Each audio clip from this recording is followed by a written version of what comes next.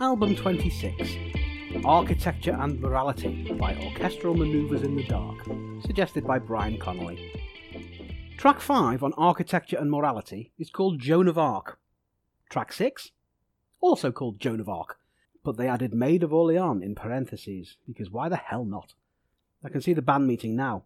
Andy, why are tracks 5 and 6 both called Joan of Arc? Oh, I bloody love Joan of Arc, mate. Do you think it's a bit weird? It's good enough for New York, New York. But that's one song named twice, Andy. This is the opposite.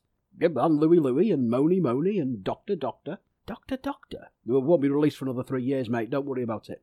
Look, we can't call them both Joan of Arc, Andy. It makes us look like dickheads. Fine, slap Maid of Orleans after the second one. In brackets. Bosh. Done.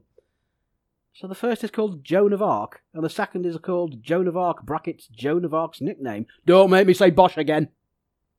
And the album name, Architecture and Morality. Wow, let's all play that game. Town planning and frivolity, agriculture and personal ethics, civil engineering and undescribable rage.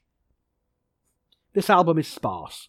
There's very little music for your money, with OMD preferring to colour in the silence rather than fill it with joyful abandon. I have a lot of time for that when it serves to heighten the music, such as Enya or Dido, but Architecture and Morality does not achieve such a melodious zen. It feels incomplete, untethered, as if the songwriters made a half-decent start then wandered off to the pub.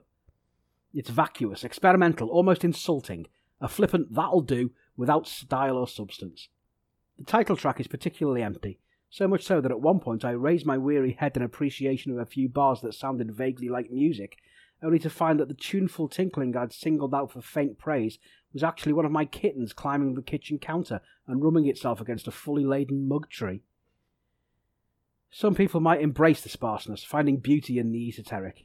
Me, the bass aesthete that I am, demands a little more bang for my buck. Even the standout track, the vaguely familiar Souvenir, can't pull this back from the brink. 2 out of 10. Bosh. Done. I'm Craig Stevenson.